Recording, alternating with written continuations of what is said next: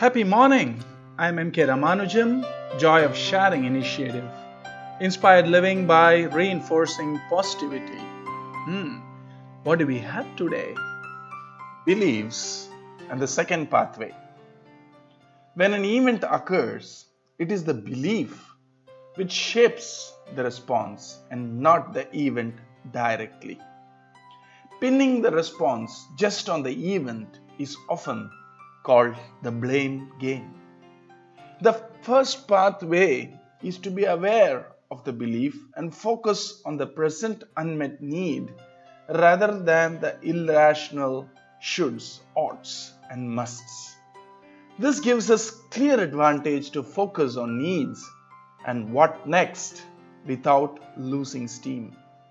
The second pathway is more awareness of the feeling or the emotions. Ellis and Harper, the pioneers of REBT, says negative emotions have typically a healthy feeling of disappointment and irritation when a strong need is not met, and at times unhealthy feelings of bitterness, rage, despair, panic, etc.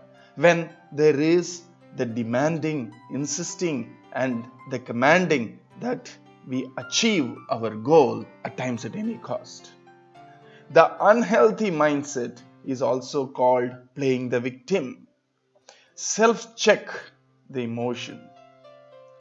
Move from the irrational, unhealthy feeling, and then we can go to the first pathway.